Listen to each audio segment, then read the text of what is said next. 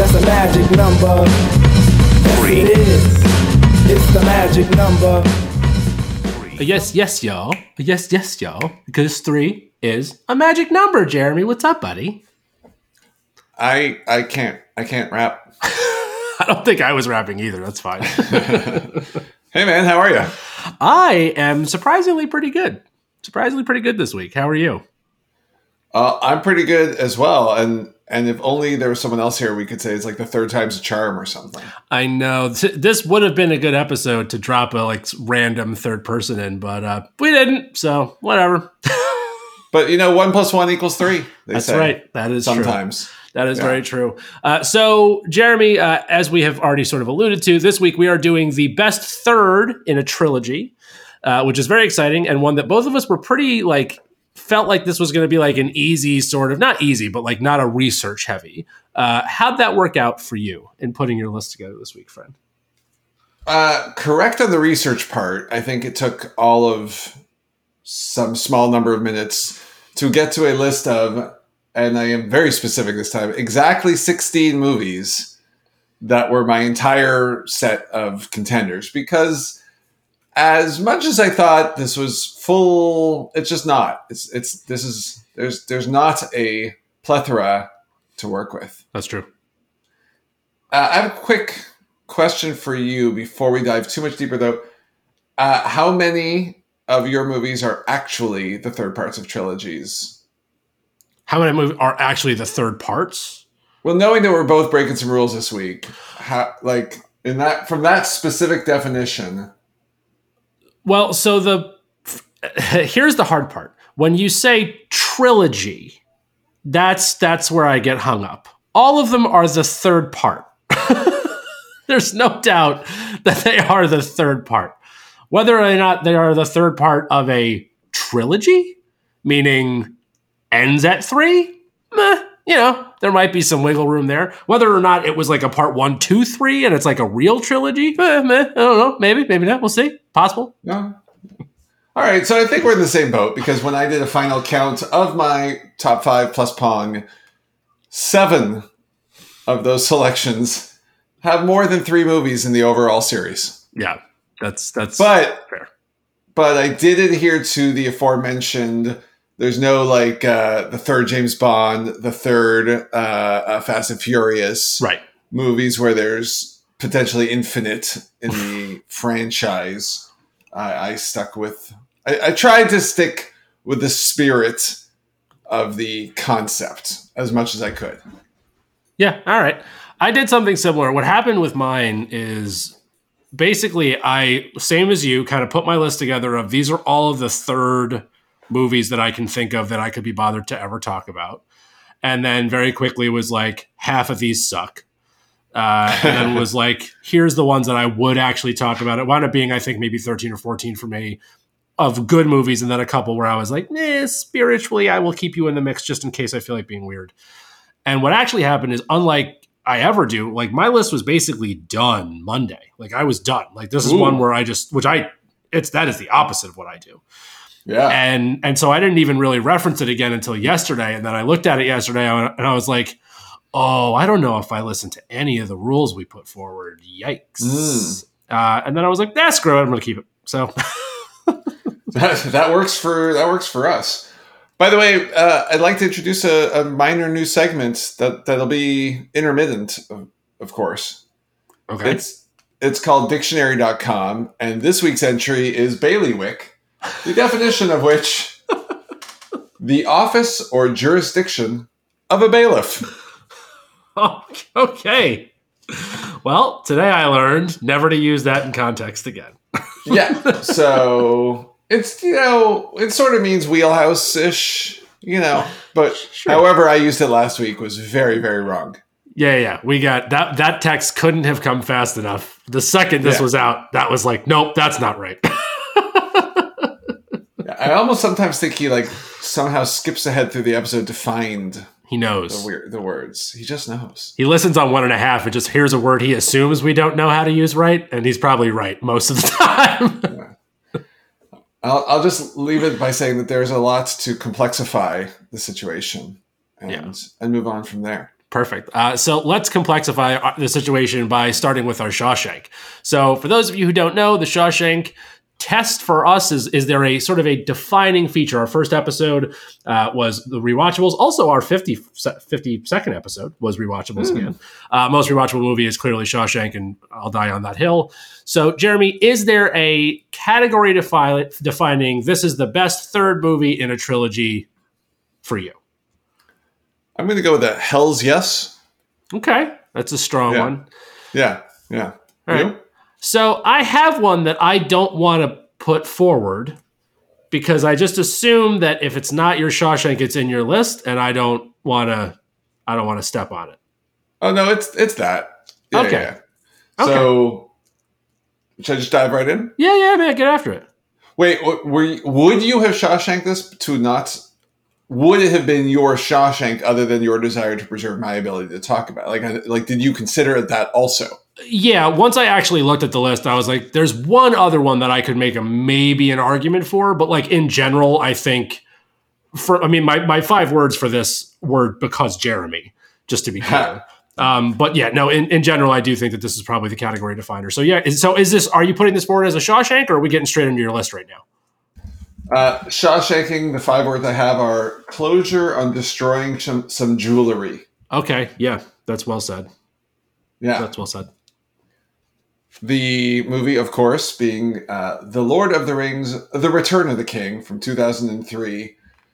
And, Shawshank, respecting that for a second, but to just say, nominated 11 Oscars, won 11 Oscars. No other movie's ever done that. And we can go into a whole discussion about quantity of endings, and it works. Yeah. This one felt like this is the first one that I wrote down, period. And I was like, Jeremy will either talk about this or we will just agree to Shawshank it. And so I'm just going to let him have the floor. So the floor was yours, and I'm interested that you decided to Shawshank it. I feel like I've talked about it a bunch of times.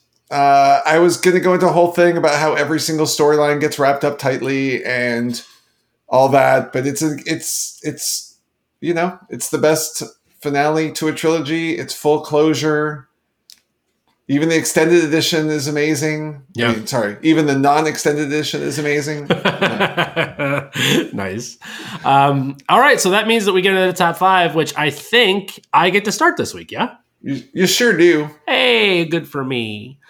Where do I want to start? My list took like a surprising turn for me as far as like theme wise, which was, I guess, not surprising now that I think about it. But I'm going to start with this one because this is the one I want to talk about the most, and I don't want you to step on it just in case you picked it.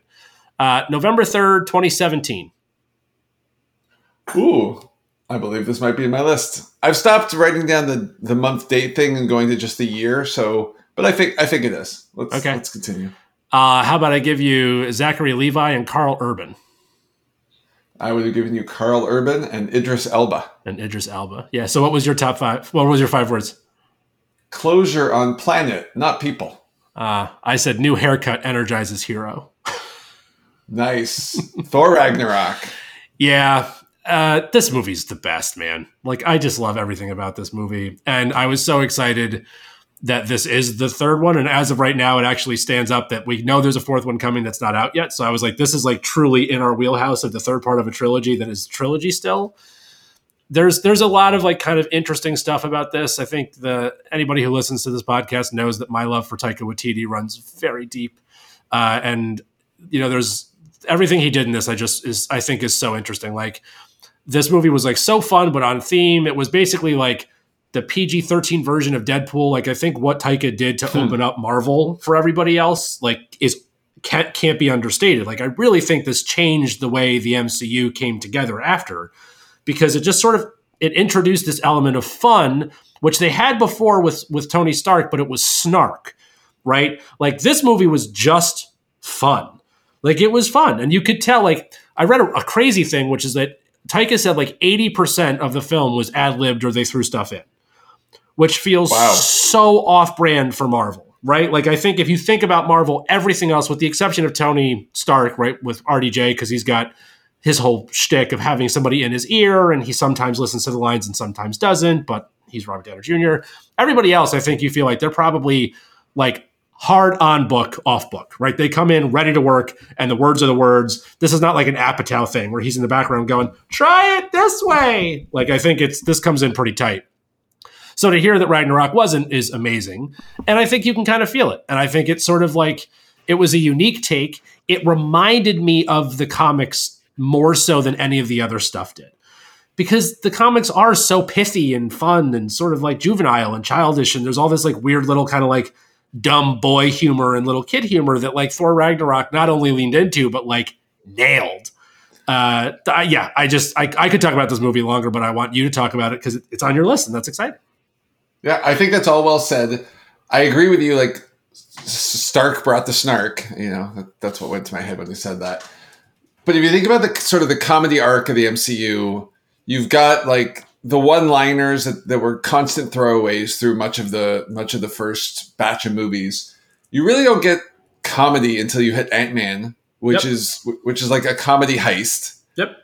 And then I think for me, Ragnarok most channels the nature of a comic book, right? The jokes have like, they're not snarky. They're not too much tongue in cheek.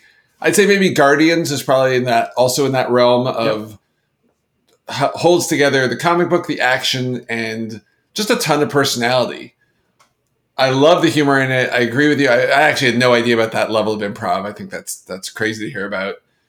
Where I found this movie so good also is it really acts as the third part of a character arc. Yeah. So the storyline from 1 through 3 is kind of weak. Like, and let's be honest, Thor 1 and 2 are both kind of weaker entries in the overall MCU. But somehow Waititi takes this third movie and has Thor grows, Loki grows, which if you're watching Loki is become even more obvious, right? Because like the Loki show, the TV show Loki is not the same as Thor Ragnarok Loki. That's right. And I think we should probably stay away from potential spoilers on that for now, though. And then, like, even the notion of the rest of the storytelling around all of Asgard sort of gets its own end of arc. And as much as I love that they're making a fourth one and all that, I really can actually look at these three as a kind of coherent set of movie with just weaker, 2 weaker entries followed by a third stronger, unlike so many other trilogies. But I also love it. This is my go-to if I'm going to put on an MCU movie. It's basically either the last 50 minutes of Endgame, Guardians after about 10 minutes, or all of Ragnarok. Yeah, I agree. It's all of Ragnarok for me. I just think, I love what you said. I do like that. I'm actually nervous about the fourth one because I actually think they set this one up so perfectly. It's like and again, it's weird, right? Like it goes the opposite way. I actually think you can make an argument that it goes 3-2-1 as far as like which from best to worst. Although 2's got some real weird stuff, and it's got to be 3-1-2. Actually, now that I say that out loud. But there's some problems with number 2. Yeah, there's some real problems with it. But yeah, 3 had no problems. Absolutely love this movie. I agree. I think it's one of the best in the MCU. I did find one thing out that I didn't know that blew my mind. Did you know who voiced Hulk in this movie? Is it not Ruffalo? So it was Ruffalo, which leads to my follow-up question. Do you know who voiced the Hulk in every other movie? Yeah, Lou Ferrigno. Lou Ferrigno. Lou Ferrigno. Right. Somehow that's just a thing I didn't know. Like I just didn't know that they were still bringing him back just to do Hulk voice. And so I like ran across that while looking up. I'm like, what don't I know about Thor Ragnarok? Because I thought I had read a lot about this movie, and I was just like, whoa, that's kind of neat. Apparently, I never paid attention to the credits. So anyway, Mark Ruffalo. This is the first time that Lou Ferrigno did not do the Hulk voice. Was there a reason why? I have no idea. He just didn't do it. All right. So does that mean it's back to me? Yeah. We both picked. We got to keep the rules. The sacred rules of the podcast must stay intact. I have a feeling that might not be the only time that happens today, but we'll see. All right. Oh, I believe that there's not going to be more than like 2 things in all of your list that weren't in my entirety of movie harvesting. I was trying to look actually for movies I thought might make it more your wheelhouse just because of age and timing and all that. And I did have a couple. I put them down. We'll see where they hit for you. Okay. So my next one is the one I'm very happy with this one. And I know this, if this isn't on your list, I would not be surprised if it's not on your list, but I think that you'll be happy to talk about it. Okay. So May 19th, 1995. I have an entry from 1995. Let's continue. Okay. I'll give you Aldous Hodge and Graham Greene. Those names mean nothing to me, but continue. Okay. 5 words, Dangerous Game of Simon Says. Yeah. I have this in Pong, and I have Closure on the Gruber Family. Okay, nice. So, Die Hard with a Vengeance, if you haven't figured that out yet, originally was titled Simon Says. Highest grossing worldwide movie of 1995. This is a 58 on Metacritic, and I know we don't use that anymore, but I want to Wall Street this. This movie's awesome. Like, this is a archetypal action movie. I don't know. Do you remember how this movie starts? This movie starts, no, I actually do not recall. I think I thought there was like it's on the Wall Street, but it's not, is it? It's not Wall Street. It's the first bomb, but just opening scene, normal stuff, boom, explosion, phone call. Jeremy Irons, I want to talk to McClane. McClane's hungover. I mean, like, you're in the thick of this instantly. I think this movie runs for like 210 or 208 or something like that. And like, there is no warm up. This movie just gets straight into kick you in the teeth action. And considering it was 95, there's a lot of good action. Like, you're talking car scenes, boats, subways, right? I love Charlie the Bomb Guy. He's great. Right. Like, there's all these like little characters. Graham Greene, it was Joe Lambert, who was the fire guy that was in the school. This movie's like really holds up. Like, this really, really holds up. And it's just so good. And I feel like this is the one where I know there's 2 more, at least 1 more. There's the one with Kevin Smith and Justin Long and Timothy Oliphant, which is that the Live Free or Die Hard? Right. There's 2 more. That one's okay. And then the one with Jake Courtney is just terrible. So I've never seen that one because I just refuse to accept that it exists, because that's the one where he's supposed to be his son or something. And I'm out. I'm just out. The one with Justin Long is cute. It's a good TNT movie. It's kind of watchable. There's a bunch of holes in that plot-wise, but like whatever. Oh, yeah. This movie's really tight. Like, this movie makes sense. Like, the scheme. I'm actually mad that I didn't think of this for our heist one. This is a really good heist. Like, the idea that you're going to like play the vengeance card, right? And you're going to play the vengeance card really hard, and then you're going to like set off all this stuff, and you're going to set a wild goose chase through the city so that you can rob the Federal Reserve, and then sort of do that under the cover of darkness. Now, there's a couple really hinky moments in how easy the Federal Reserve was to break into, but that's fine. But like, outside of that, it's a really, really smart idea. And then the idea that he's double crossing his own guy. There's like a lot of levels to this. And it's like, I think it's underappreciated for kind of how smart it was, because everybody went, oh, bro, it's just another McClane. No, this is like a really, really good movie. Like, I stand behind this being a great action movie. And the addition of Sam Jackson, which he's on record as saying this is like the closest to his character in real life he's ever played, which is great. And also, like, they made New York City a character, which I'm such a sucker for. But the city of New York became a character. Like, you had to get to Tompkins Square Park, and you had to get to the Upper East, and you had to get, this is where Harlem was, and there was a bomb in Chinatown. All these little things about navigating the city became a really important part of it. And I really actually think this movie's way better than people give it credit for. 58 is an astonishingly low score. But otherwise, like, I think this, aside from the technology stuff, if you can remove technology, I think you could play this for people like kids today, and it still holds up. It's like a really fun romp.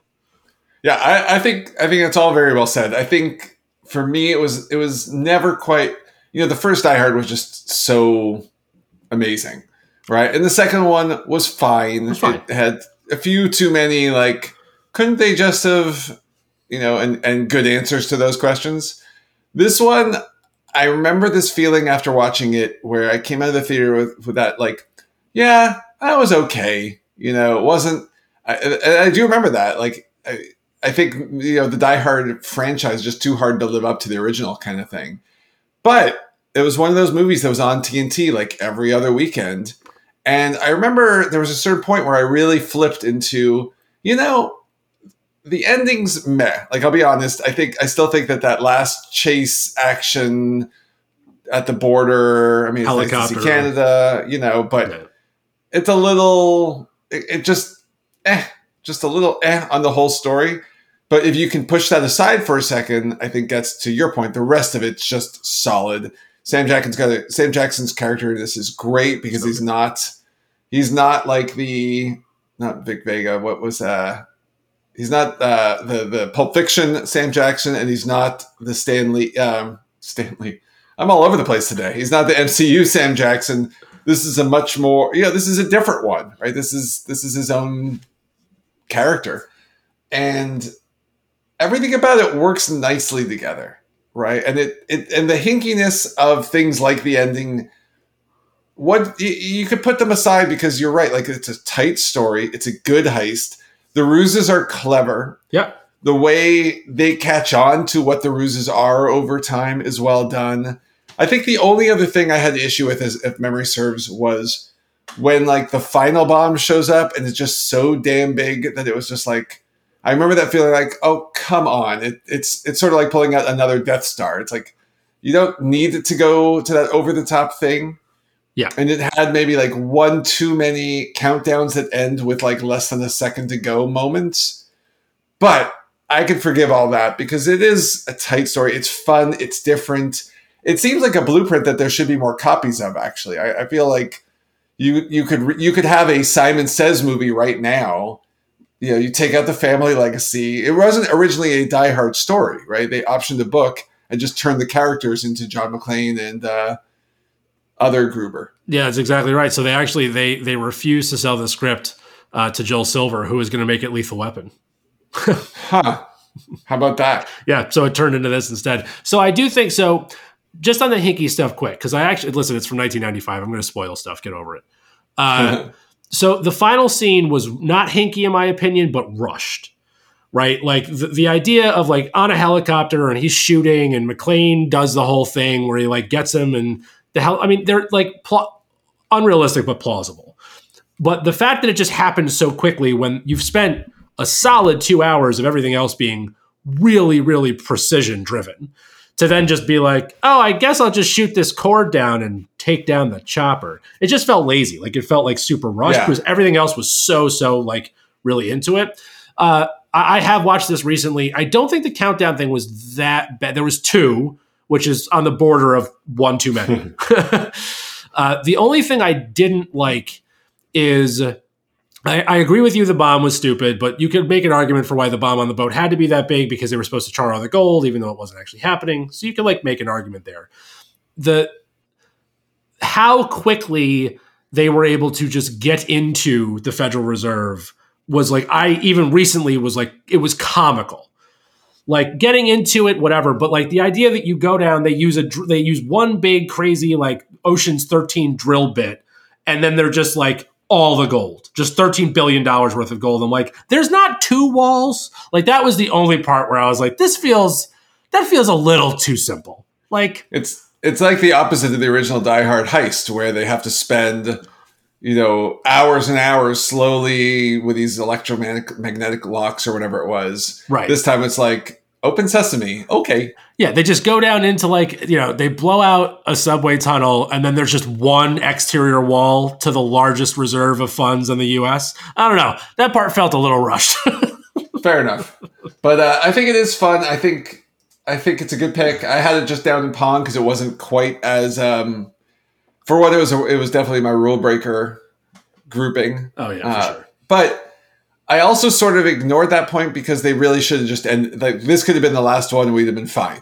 Like, yeah, I think if you ask anybody who's your age more than my age, I think Die Hard's a trilogy.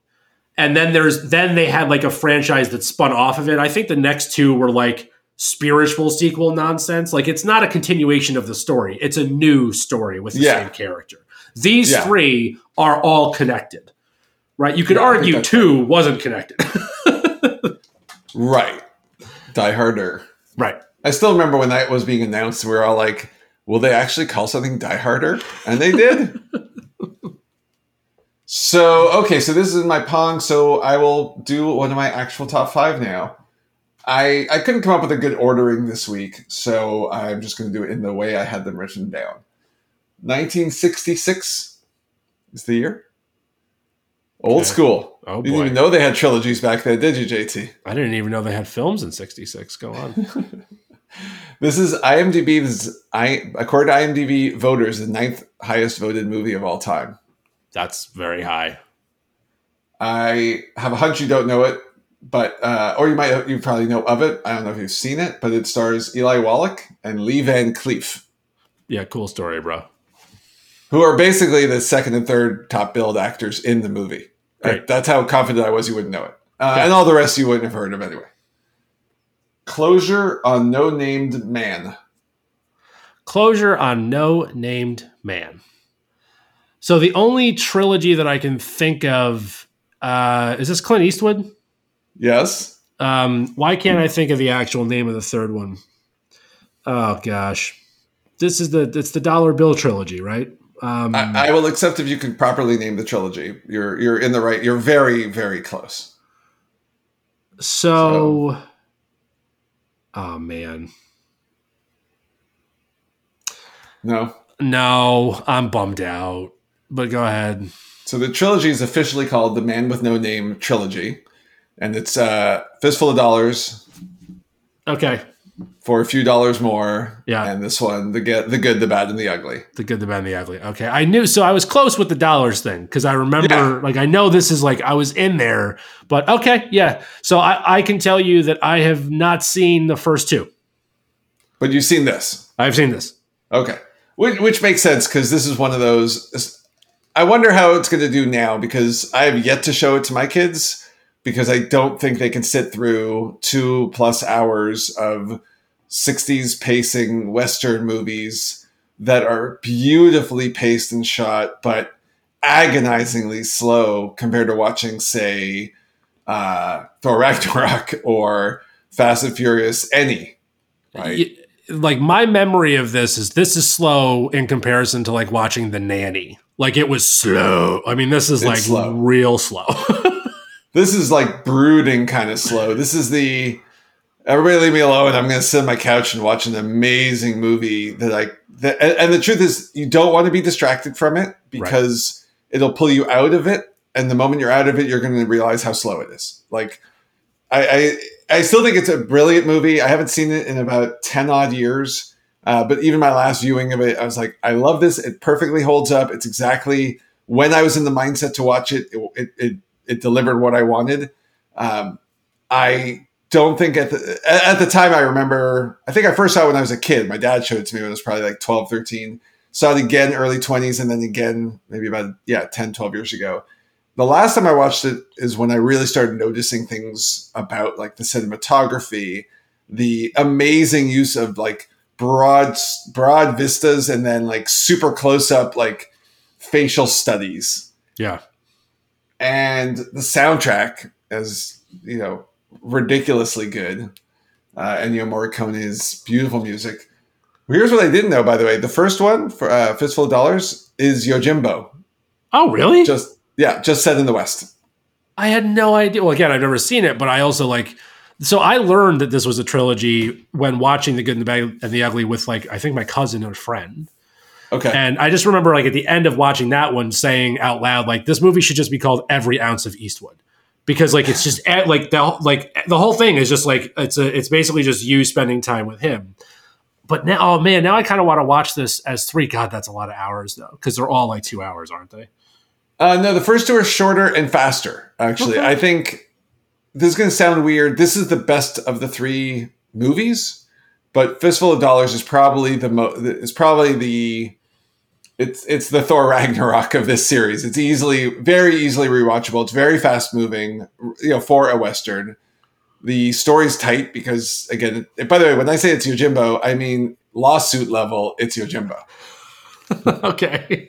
Like, in every way, apparently, like, Eastwood was even told to, like, act like Mifune acted. So, Oh, wow. yeah. But Good Man and the Uglies always had a place in my heart. I think one of those, like, 80s movies that, it's a 60s movie, saw in the 80s at a time where, the westerns haven't done well, right? The last well-performing western after this, you're probably going to Silverado, and from there, like, you got what's the costume? Dances with Wolves. You got Unforgiven. Westerns as a category is a tough category, and I think the Magnificent Seven reboot did poorly for a lot of reasons. Actually, it wasn't bad. The Lone Ranger reboot a couple years back was not too shabby. It was a weird movie. It's a very weird movie, but it's fun to watch. Yeah, that's the Johnny Depp one, right? Yeah. It's fun. It's cute. Yeah. I don't know. I just, like, not even trying to be like the woke police right now, but a lot of the premise of that just didn't feel good to me for some reason. Yeah, yeah. I mean, I don't think you could do the Lone Ranger. You just have to either forget it or redo it entirely. Right. But I don't think you have the genre living on if it's not for this movie, by the way. That was the last thing I was going to say. It's like this and Once Upon a Time in the West maybe are like the last two shepherds of the classic Western.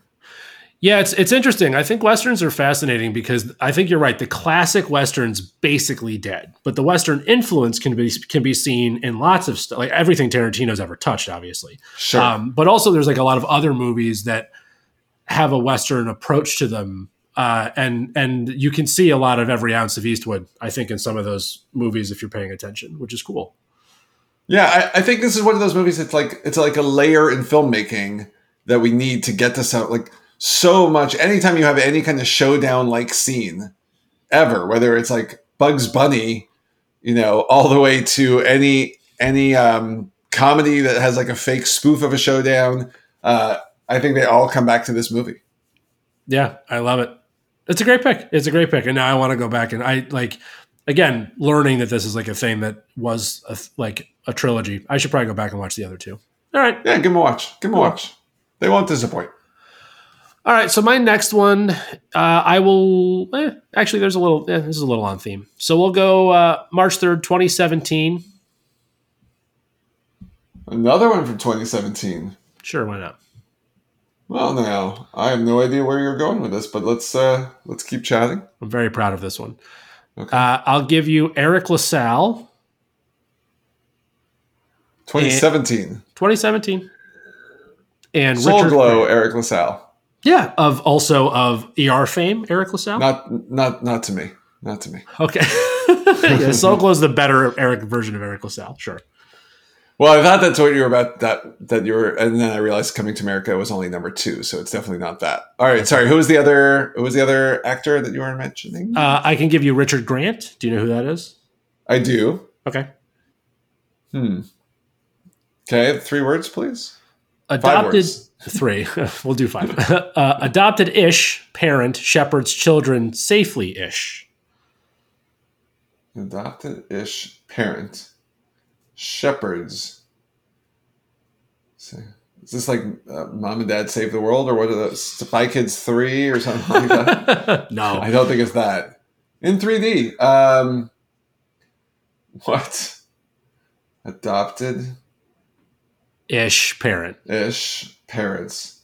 Well, it's funny because if I'm not mistaken, parent. Shepherds children safely-ish. Oh, man.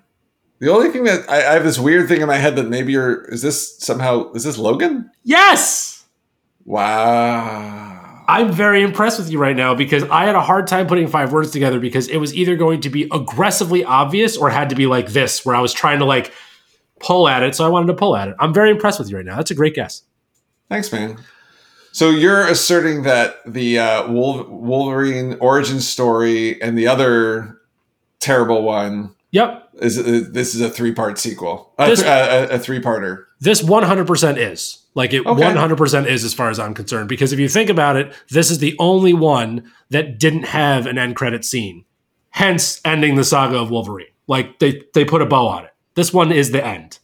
I'll take it. I have no problem with that. I have to ignore the first 2 movies because they're just so abysmal. But this one's a good movie, and it's definitely in the same universe. Like there's no question about that. And the timeline, like it was in order. This one jumped all the way to 2029 for the reason of ignoring the other 2 very specifically. Like that's why James Mangold did that. But yeah, I just think that. So look, first of all, you led me into this perfectly. This is a Western. A lot of this movie is a Western, right? It's a modern Western. And I think this movie as a standalone, forget as part of a trilogy, gets slept on for how well done this was. This movie, I actually really respect. Forget that I like it. Forget that it had to like tie up a bunch of dumb loose ends. Forget X-23. Forget the whole MCU. Just watch the movie. Like you come in, if you have any orientation as to what's going on, it is super fast moving. All of it makes sense. The character arcs are tight. Right? Like it's sort of like you understand the hero's journey, you understand like the villain's journey. All of it is relatively well put together. There's not a lot of like holes other than the whole like mutant thing, but like again, that's just part of the universe. You have to accept it as truth. I think the performances in this are really, really impressive. Like this was peak Hugh Jackman. I actually thought Stephen Merchant was incredible in this. Daphne, I'm going to forget her last name, was wildly good. That little girl in this is wildly good. Yep. I actually found out that scene where she starts like just berating him in Spanish actually happened during the screen test, and Mangold liked it so much he's like, we're putting that in the movie. That's going to be in the movie. I didn't know that. That's pretty cool. It is kind of neat. I just think that this is like the most human feeling. Like there's very little CGI in this for the most part, and they made a point to do that. Again, that it has that Western feel, big wide shots. I mean, even when you think about that sand dune thing, like there's just this massive, massive space, and then you wind up really tight on this little girl. Like there's all these really interesting cinematic moments. R rating aside, like I just think this movie like is really good, and it actually sort of like I think it ended what was an abysmal series. Like Wolverine is arguably the most popular and like most famous of all of the X-Men, right? And he kind of got like a really piss poor treatment twice. And even the stuff that he did not in his series, but in the other stuff was kind of garbage too. Like they just sort of like jumped around a bit.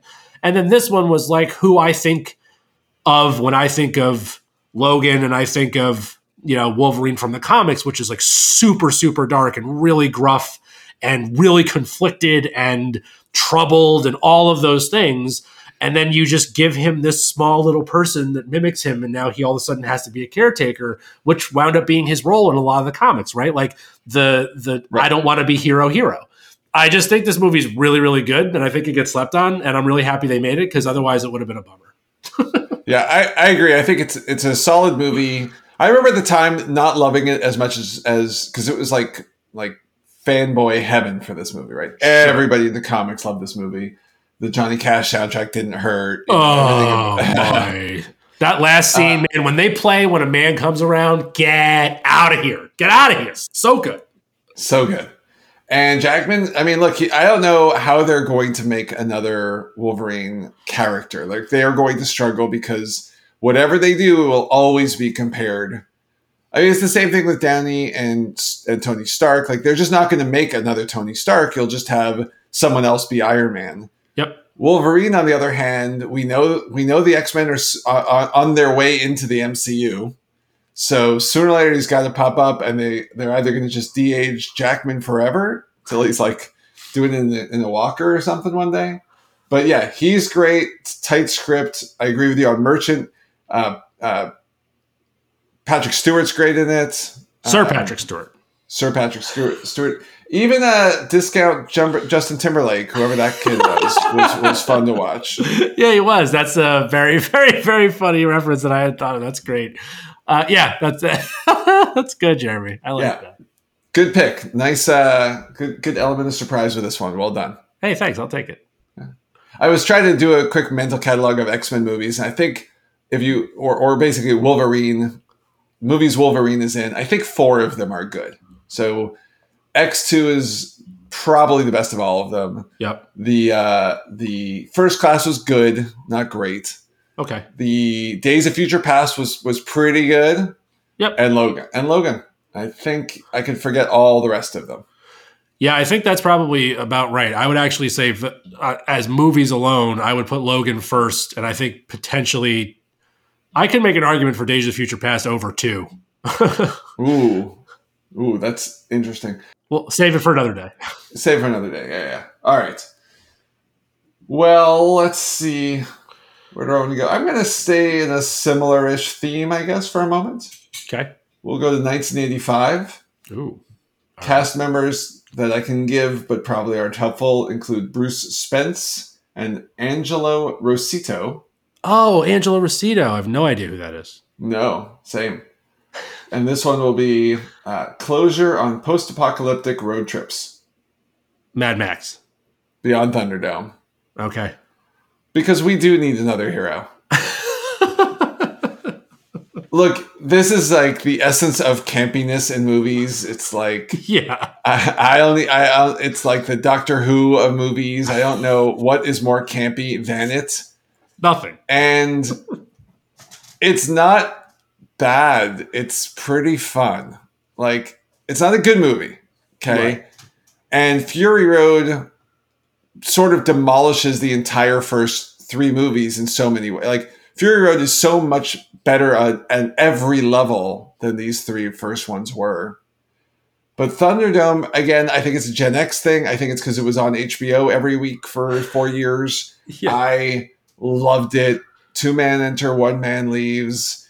Tina Turner is so much fun. It was in that era in the 80s where it's like Richard Dawson doing The Running Man. They were like, who is popular that we can just throw into a movie and make into a villain? Because we'll just take anybody, right? And someone's like, how about this amazing singer with like this crazy life who just sort of come out of obscurity in the mid 80s with, Private Dancer and all of those songs. And then all of a sudden she's playing this crazy queen of Thunderdome. I don't remember the character's name. But it's insane. The movie's ridiculous. It makes no sense. And it's fun to watch. I want to watch this soon again because I feel like I haven't seen it in so long that I'm just curious. What was it like? But we sort of we gave it a little, we sort of crapped on it a few months ago in one of our episodes. We sort of made some comparisons to it when we were talking about Fury Road. And while I was doing this, I was giving thoughts. I was like, that's not fair. That's not fair. Thunderdome wasn't so bad at all. Not at all. So that's my pick, buddy. I love this as your pick. I had this earmarked as I hope Jeremy picks this. I like where you're leaning into because I agree with you. I think the truth is that it's not a good movie, but it is exactly what it's supposed to be, and it is a lot of fun. And I do think that comparing Fury Road to any of them is a mistake because they are inherently just different movies. Like they're trying to accomplish different things. Specifically Thunderdome. Thunderdome is an island in the Mad Max world of this is a different thing. Have a good time. Here's a movie. And for that, it's great. But for anything else, it's not that great. Yeah. And it's funny because in this era with all the MMA stuff and the cage fighting and all those kinds of things, like there's got to be, I've got to assume that's a bunch of other Gen X nerds who are like, let's just do Thunderdome, but with real people without the chainsaws. And that's like how we have MMA. Well, the fact that somebody hasn't grabbed Thunderdome for video gaming purposes and made that a game is beyond me. Because now where we are in like PS5 world, it is ripe for the picking. Ripe for the picking. It's sort of Mortal Kombat, sort of that. No, but now with the immersive 360-degree world and the fact that Mad Max Fury Road came out, I feel like there's a moment in time where somebody should go do, hey, internet, go do that. Yeah, maybe use the Rocket League engine. Yeah. All right, so where do I want to go? I have 2 left. I'll do this one. Okay, so June 18th, 2010. Yep. You got this? I think so. I'm not writing down the month and day anymore, so I have more guessing potential. But knowing you and knowing that I have one here for 2010, I just got to assume. Yep. So knowing me is the clue. But yeah, so Ned Beatty and Wallace Shawn. And my 5 words were my 5 words were home, to hell, and back. Mine is Michael Keaton and Wallace Shawn. And I have closure on Andy's oldest friends. There you go. Yeah. So is this in your top 5? This is in Pong. Okay, good. All right, cool. So Toy Story 3, which there is Toy Story 4. So again, I don't care about our rules, and nobody else should either. This Toy Story 3, I thought was like the perfect ending until they did Toy Story 4. And then I remember thinking, oh, okay, no, this was right. And I really hope they leave this alone now because 4 is perfect. All of that being said, the reason Toy Story 3 is on the list, because I had other ones that I was like, oh, this would be more fun. There's one in particular that like, the last 3, Toy Story, my last one, and one other movie were really tight. And I couldn't figure out which one. The reason Toy Story 3 got the nod is because it's actually really, really impressive world building. And they did something really interesting in this that I think people like kind of sleep on. So this is a Prison Break movie.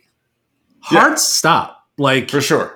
And like a really, really good one. Like if you just remove the whole like Woody and toys and kids, if you just look at this plot line, these are prisoners. This is Shawshank Redemption with a bunch of people. Like it's a really good version of that. Yeah, it's the Great Escape. It's the Great Escape with toys. And that's like a really cool thing. The world building I thought was really impressive too, because like there's 302 characters in this film, which at the time was the most of any Pixar film, but I think it still might be. I love animated movies. I had to sneak one onto my list, obviously. There's a lot of trilogy, by the way, in the animation world that I could have picked from, but this one is like actually really good. And I just think that it's a really intense movie, and they tackled a lot of the stuff they needed to wrap things up in 1 and 2. And they set up a beautiful sort of next iteration if they decided to do something with Bonnie. But I mean, the scene with the toys and Andy on the porch when he introduces Woody to Bonnie is heartbreaking. I mean, it is so good. It's so big. It's such a big feeling. I have feelings right now thinking about it. And I just think that if you take that in context and assume like this heartbreaking, like moving on story wrapped into this Great Escape thing with like this horrible bear villain, there's a lot of stuff happening in this movie, and it all kind of like totally makes sense, and they pull it off absolutely seamlessly. And I think it's a great flick, man. Fully agreed. I think I told you this. I saw this one last year for the first time. Yeah. And I still have to watch 4.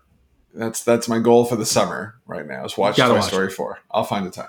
Toy Story 4 is a great outdoor movie. That's a great, like, throw it on the projector at night with the kid. Like, it's because it's fun. It's like a lot of fun, but it also happens to just be like a really good movie.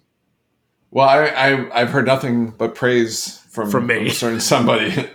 my only issue, which I remember thinking at the time, and I went looking to try to figure out where in the timeline of animated movies this one hits.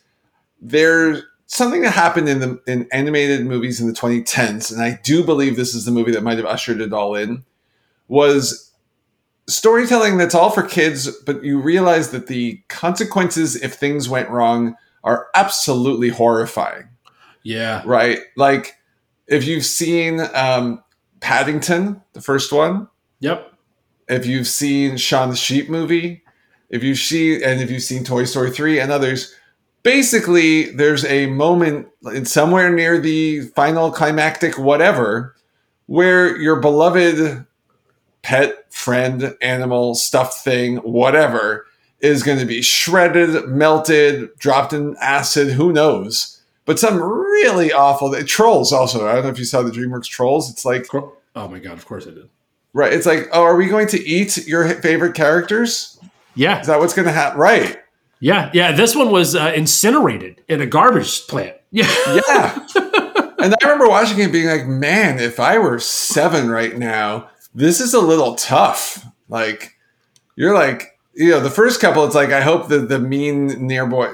It's like I hope the mean other kid doesn't like play with him, or I hope they don't get ignored. I hope they don't get stuck in the closet. And that's like, and I hope that nobody burns Woody into a pile of ash. Yeah, that's it. It's a very good point, and it's an interesting one because I do think that they sort of like it's weird. There's almost like a gap year where like they make the movies so that they're approachable and they're super scary, but you wouldn't know if you're like 5 or 6 and under. And then if you're like 10 and over, it's fine because you know they're animated. And then there's this weird gap in the middle where it's like just nightmare fuel. Yeah. Yeah, it's a good point. Yeah, and if you think back, it's almost a hearkening to like really old Disney movies we've talked about before, like how Bambi and Dumbo and Pinocchio have like terrifying moments in them. Brutal. Here, though, they make it the climactic thing, and I think it actually seems to be changing back again. Maybe it's a few too many parents of these movie makers who are like, oh, my kids are freaked out. Maybe I should take it down a notch. Well, I think what's happening, at least this is like totally just me positing something with absolutely no proof behind it. But I look at like Moana and I look at everything that's happening with Frozen and like sort of that whole world, even Onward and stuff. And what I see is I think I see kids in the animation and story creating process who grew up scarred like I did from The Lion King, right? And they're like, we can introduce conflict without death. And that's not a thing that was happening, right? Like Moana is a completely different kind of story, right? Moana's trying to save her people from nature crumbling around them, which, long term you could see death. But it's not like run Bambi run, like you're about to get shot with an arrow. Like it's a little less direct, which I think is probably helpful. But I don't know. It's a great movie. They're all great movies. Toy Story 3 is great. Fun. All right, I will move on. Let's go to 1989. Okay. IMDb's 124th ranked movie of all time. All right. Starring, I think you probably get it, but starring John Rhys-Davies and River Phoenix. Ooh, River Phoenix is throwing me off because I don't remember River Phoenix being in the movie I think this is, but I think I know what this is. And this one is Closure on Being Called Junior. Yeah. So I had this in Palm. This is Indiana Jones and the Last Crusade. It is. And my 5 words were, Daddy does a disappear. Nice. Yeah, River Phoenix is in the opening sequence, which then inspires the Young Sherlock Holmes TV series. Today playing, young Indiana in a great little, it's like a 12, 13 minute sequence that really, really nice. I love this movie. I barely will acknowledge that they made a 4th. They didn't. It's in there like, it's in that category of like, I hope they don't make another one of these because I really love the 3 we got. Yeah. I am in that camp, and I know this is highly debatable and a lot of people get mad. I like this movie far more than I like Raiders. I think Raiders is probably just the most archetypical hero, fantasy, non-sci-fi, non-craziness, although you do have a magical arc thing. True. But there's something about Last Crusade. I think the writing's a little more fun. I think the characters are more fun. Sean Connery brings a new type of Sean Connery to this movie. Yeah. He's not a Bond, and he's not the incredible badass he is in The Rock. He's sort of almost like a Harrison Ford, like a senior Harrison Ford senior. Like he really does bring a whole new perspective of himself, and I love it. I love quoting this movie. I love the lines in it. I can't tell you how much it's like the easiest rewatchable of the 3. The story's great. Love it. Yeah, that's just great. That's very well said. The argument of I was actually going to ask you if you had to rank the 3 where this falls, because I tend to lean towards The Last Crusade. I just think it's a more fun version. Yeah, like you can't have it without one. Like I'm not. One is special. It's got its own. It's not. It would be the Shawshankable thing, right? In so many ways. But once it's already out there, I then now prefer 3. You know what I Yeah. mean? Yeah. Yeah, no, I tend to agree. It's a great pick. I had it in Pong. I knew it was going to come up. I just wasn't sure in what context. So totally makes sense. Great pick. It's a good on brand generational pick too. For sure. For sure. What is 89? So I'm like, what am I, 16, 17 watching this? Perfect. Perfect. Yeah.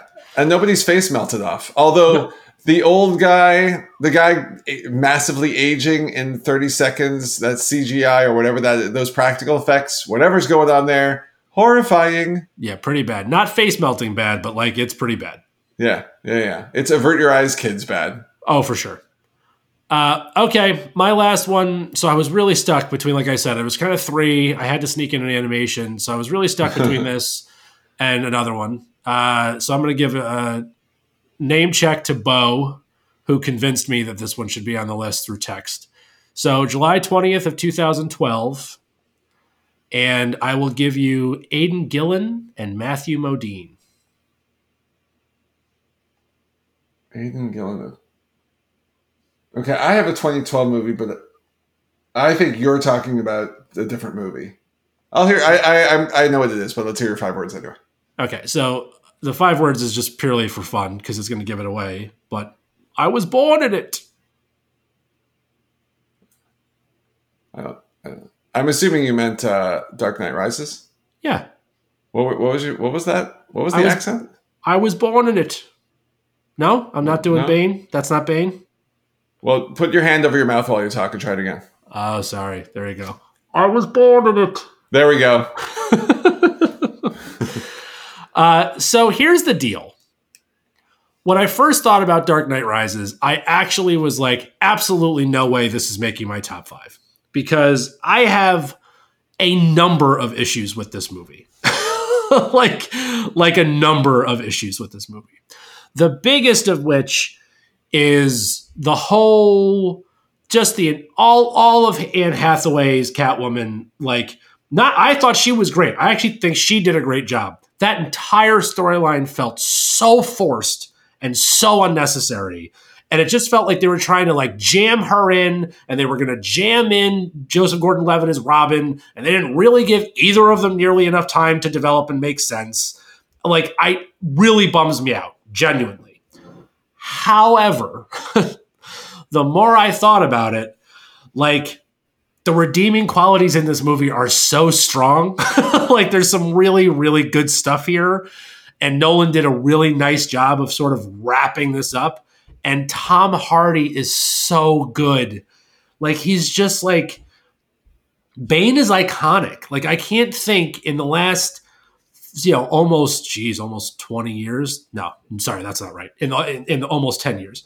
In the past 10 years, trying to think of a villain that had the kind of effect that Bane had conversationally, just in the sense that they existed and people talked about it. Thanos is the one that immediately comes to mind, but not really. Thanos was just kind of cool, but I don't think people talked about Thanos the way that Bane affected culture for the better part of 3 years. Interesting comment. Let's go there because I have issues with this movie at a major level. Actually, I enjoy a lot of it.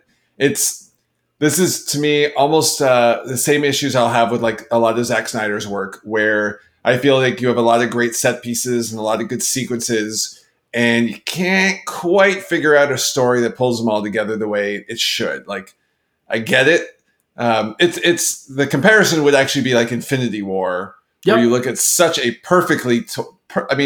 I still that about me. I think Infinity War is a better movie than Endgame was. I think it is. Yeah, it's great. So this is lacking from that cohesion.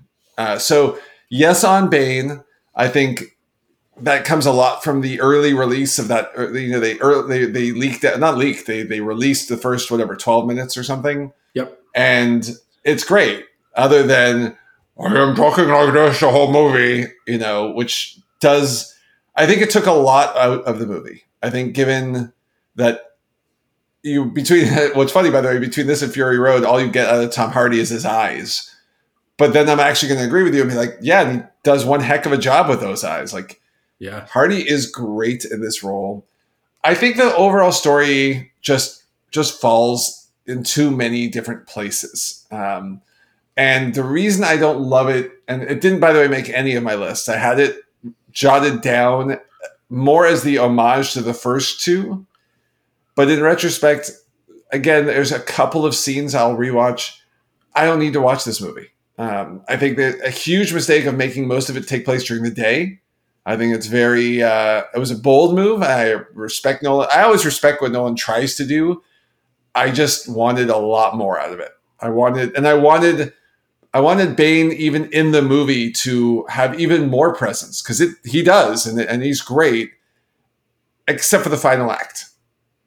And in the final act, he almost reduces to the Batman and Robin version of Bane, where he's just sort of like this stumbling, big, strong guy that doesn't really have much to do.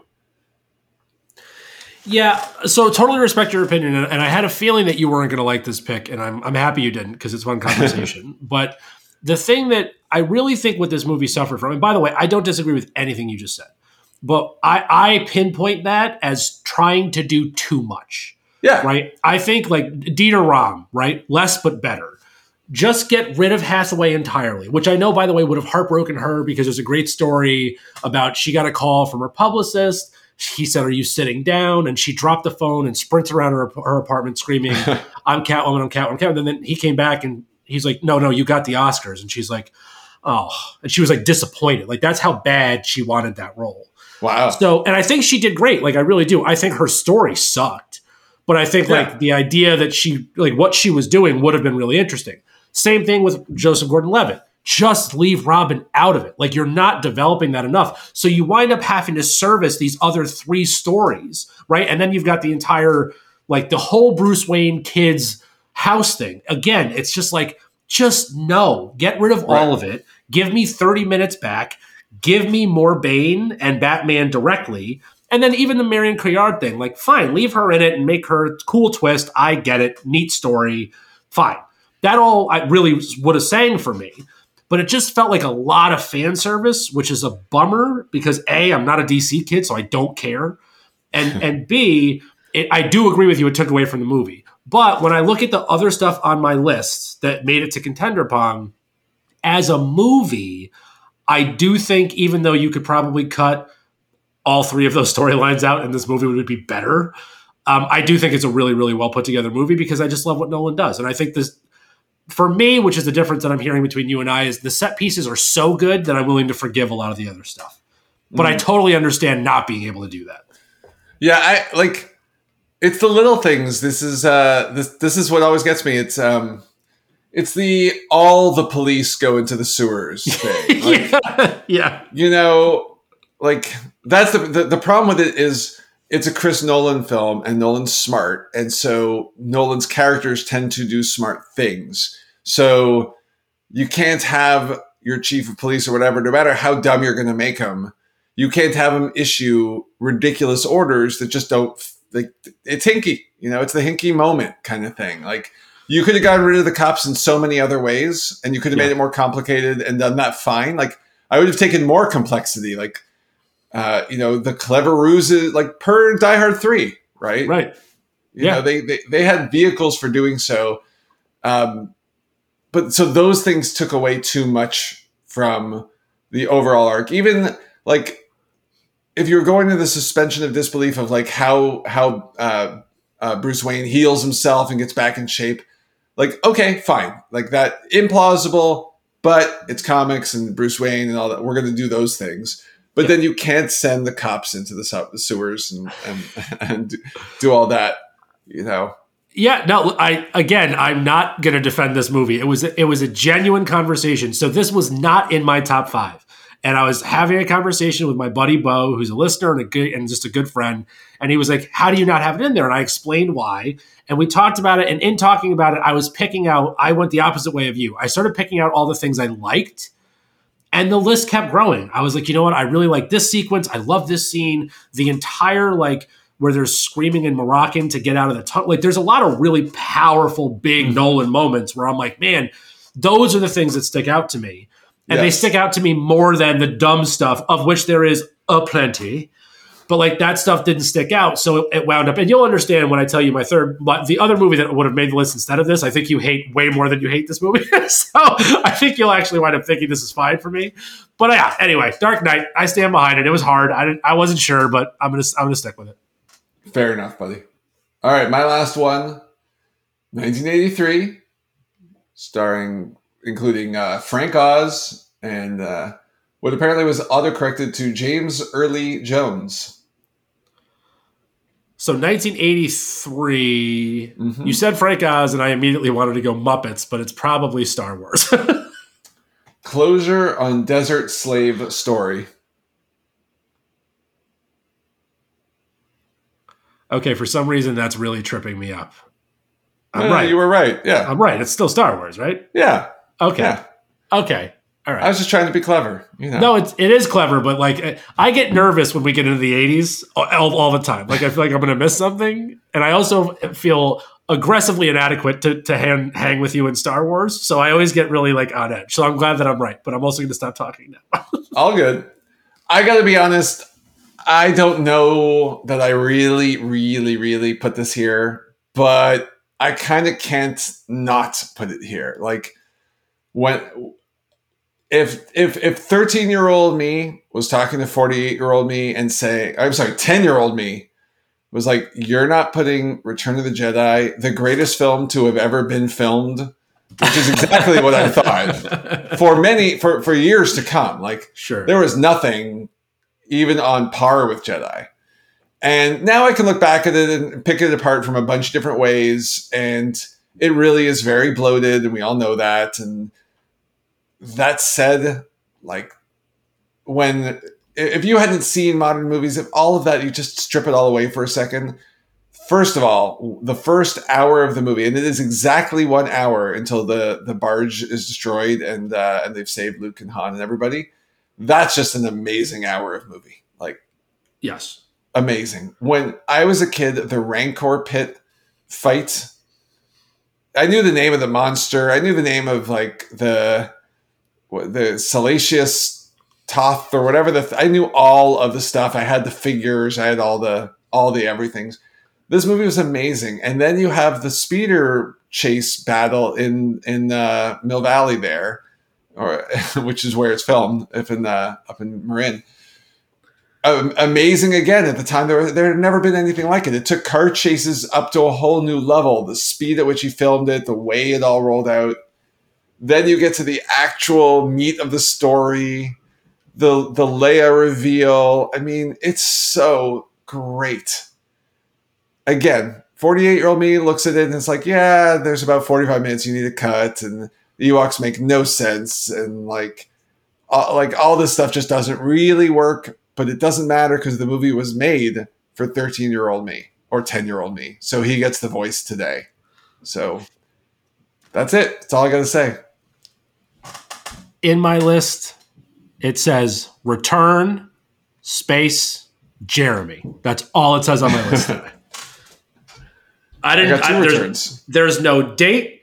There's the return. Well, I really thought you might go into Return of the King. This one, I was like, buddy, the floor is 100% yours. Because like I said about Freddie Prinze last week, right? Like his whole thing is like, you don't get to be mad as an adult Star Wars fan that these new movies aren't pandering to you anymore. And right. So I love that you brought 13-year-old Jeremy back to the table today for this, because I agree that if you had to like Rick and Morty and go back and sit in front of you and go, hey, we don't like Return anymore, that 13-year-old would punch you right in the private parts. Like, there's no way that conversation would go well. This is the only movie I can remember, like straight up remember, all the way until, gosh, probably Aliens, whenever that's like 86, 87, maybe even later. This is the last movie. Aliens will be the exact next one that I can recall going to the theaters for. Like, I fully remember standing in line. I remember what it was like. I remember which movie theater I was at, where in the line we were. I was with my dad. It was opening night. You know, we stood out there for a long time, which was not something that you used to do. Right. Like, you didn't do that. Right. And so, yeah, it has to be here for that purpose alone. So I love it. I love it. And that's Jurassic Park for me. Like for me and my buddies who I'm going to be with all next week, like that's how all of us remember Jurassic Park is the same way, which is, so it's great. All right, let's roll through Pong, even though we stepped all over it. So I want to tell you the one, there was technically two, but the one that I thought you would hate, because I don't think you like this movie. Maybe I'm wrong. And I don't know if you even consider it a threequel. So April of 97, Wanted to Be a Normal Couple. April of 97. 97 has a third part of something? Yeah, there's a little bit of liberty here, but I accept. I need a little more. Oh wait, no, we don't have more. There's Who's no in more. it? Give me one person. Joey Lauren Adams. Oh, is that Chasing Amy? So Chasing Amy is the trilogy. It's Yeah, the yeah, end of the yeah, three. yeah. And I am one of the few people I know who loves Chasing Amy and still loves Chasing Amy. Most people that I know, even Kevin Smith people, hate it or hate it in comparison to the other two. So I was kind of stuck between, again, I punted on Indiana Jones. I punted on both Returns. And so I was kind of left with this movie, Dark Knight Rises, and then one other one, which I'll talk about next. Chasing Amy would have been my favorite of those movies because I love that movie. But I had a hard time putting that above Dark Knight Rises for a lot of, I think, pretty obvious cinematic reasons. That's fair. And look, I think if you like that movie, and I'm clearly not in that camp, it probably does immediately make it to a top 5 list, right? Because if you the Askew universe or whatever the Clerks View Askew anthology was, yeah, it was great stuff. Mallrats is an underrated movie. Chasing Amy. If you could just maybe redo Joey Lauren Adams' voice and her, I want to say about 12 minutes of straight screeching. If you could just take that out or find a way to just turn up a little more bass on her voice or something. I don't know what I need. Some auto-tune. I could probably rewatch the movie and be fine. So what we learned today is we need a T-Pain remix of Chasing Amy and we're good.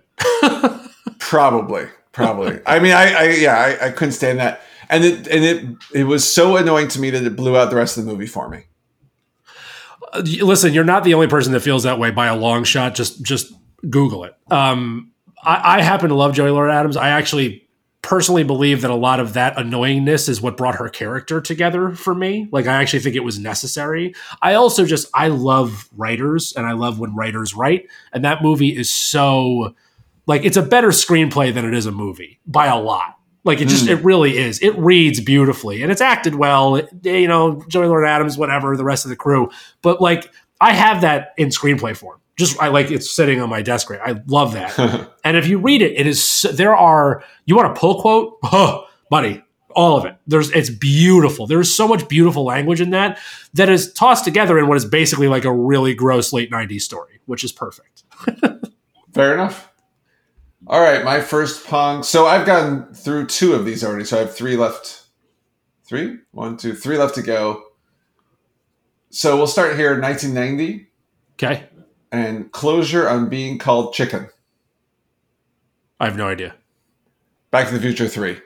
Oh, right. Yeah, for some reason 3 I just never liked, and it was like on my, hey, that's a movie, and I never made it past that's a movie for me. I never liked it until rewatching it like 6 months ago with my kids. And then I was like, that was, I was actually always a fan of number 2 I mean, the first is obviously the best, but at the time 2 was not well regarded and 3 was when this came out, Oh, interesting. Yeah. You were like 5, right? Like, that's correct. Yeah. So it was that thing where like they filmed them back to back. They released them 6 months apart from each other. 2 came out. I loved it. And it was sort of not panned, but sort of just lukewarm, a tepid reception, I think would be the term. And then 3 came out and people were like, oh, that was great. And I was like, I think the other one was better. And as I went doing a bit of reading this week, that's become sort of the universal thing. Like now people are like, yeah, 2 is definitely better than 3.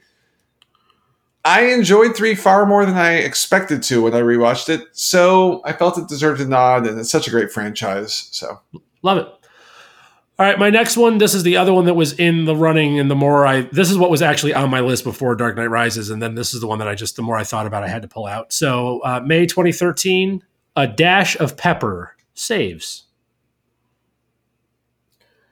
I'm going to assume this is Iron Man 3 from your clever writing there. Hey, thanks. Yeah, it's a good one. No, that was really good. I like that a lot. Thanks. Yeah, this one, look, I don't really want to. The more I thought about Iron Man 3, the more I was like, nah, actually, no. Like, it's just, I was like, oh, I love Iron Man. I love Tony Stark in the MCU. And then I was like, Thor Ragnarok. And I was looking at like Logan, and I'm like, oh, right, those are like good movies. Iron Man 3, I guess, is a movie, huh? And I just couldn't, I like it. There's, again, parts that really stand up. But listen, I would take Dark Knight Rises over Iron Man 3, and I'm a Marvel kid. It's funny because I have, in addition to my next two Pongs, I have 4 more movies I would put ahead of of Iron Man 3. In my, like, not even in Pong list, I have some others that I still think are decent enough. Yeah, I mean, there's a running theme that you'll see with my remaining Pong stuff, which was more sort of just me picking stuff that I thought was fun. Okay. Here's my next one. 2012. Closure on telling Kay's story. Kay's story. Oh, Men in Black 3. This is on my extended list. Yeah, it's a fun movie. Yeah. It's a fun movie. The second one was really mediocre, and I didn't even see the international or the reboot or whatever they're doing. But three was totally underrated. Yeah, I agree. I actually like 3 a lot. All right, this was totally sentimental, but that's okay. 1994, like the others, but college.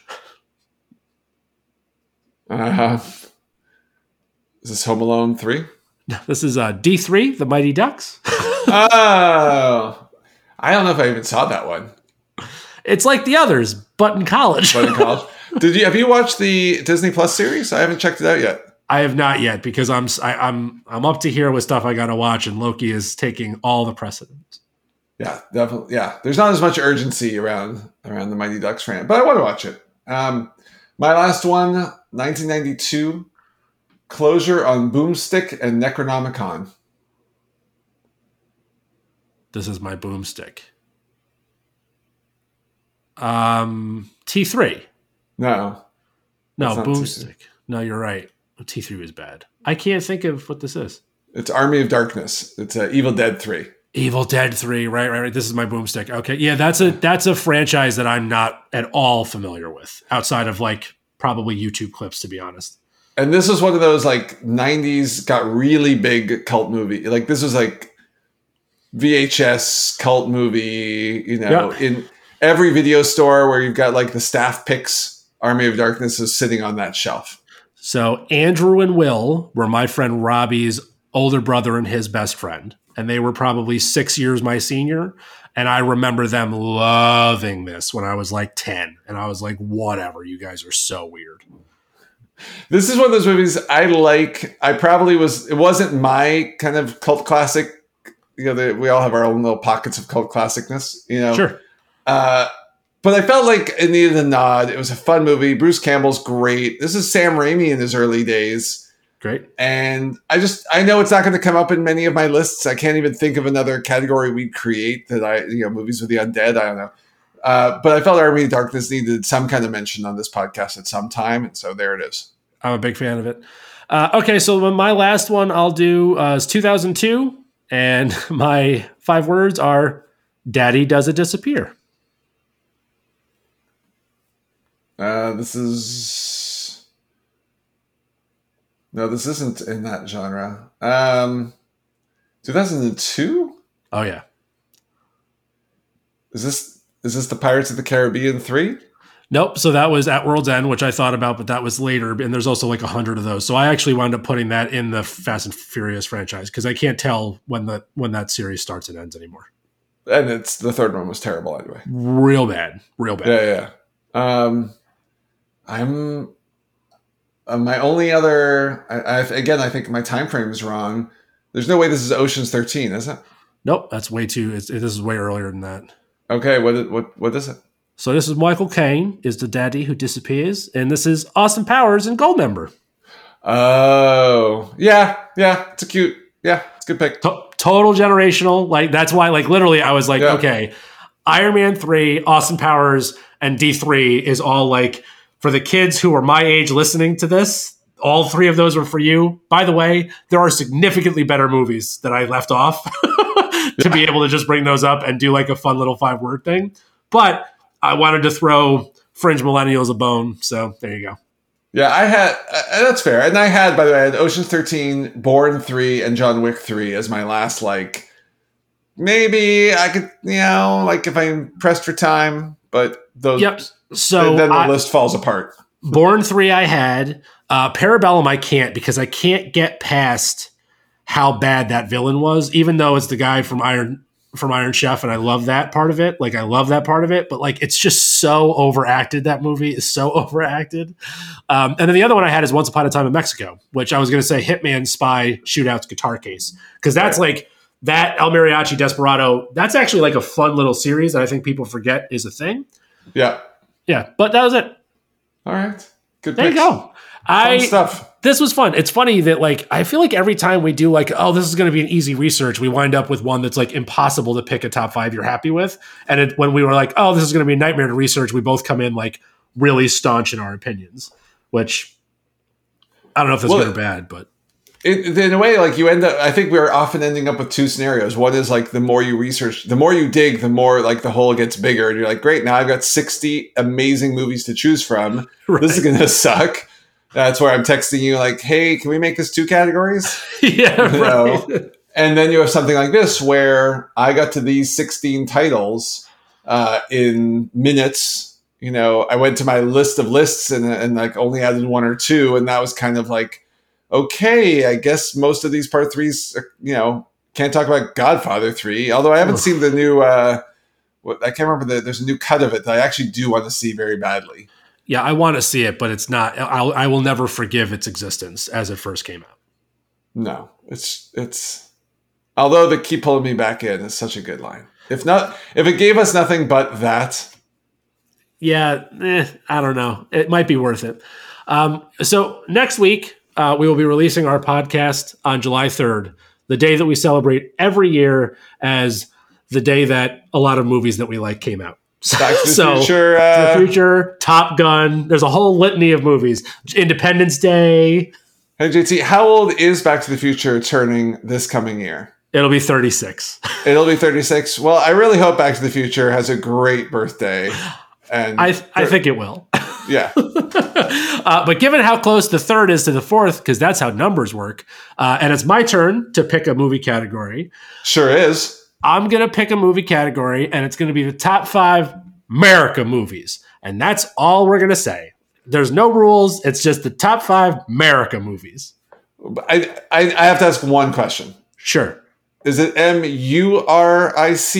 or M-E-R-I-C-A? So it's a fair question, and it's an important one, Jeremy. I don't know, because I see the M-U-R-I-C-A a lot, but I think like the right grammatical thing is to do the apostrophe M-E-R-I-C-A. So you might have the M-U-R pronunciation, but the correct usage. I think the correct. Hey, Jeff, anybody else who's really into like words, please tell us how you think we should represent America on next week's podcast. America. All right. So thank you as always for joining us, folks. Listen, the Twitters, the Instagrams, the other things, the TikToks. Do we have a TikTok? I don't know. Maybe we do. Maybe we don't. You'll have to go look. But if you have anything that you want us to talk about, let us know. Otherwise, we'll see you next week for July 3rd, almost kind of 4th. Okay, bye.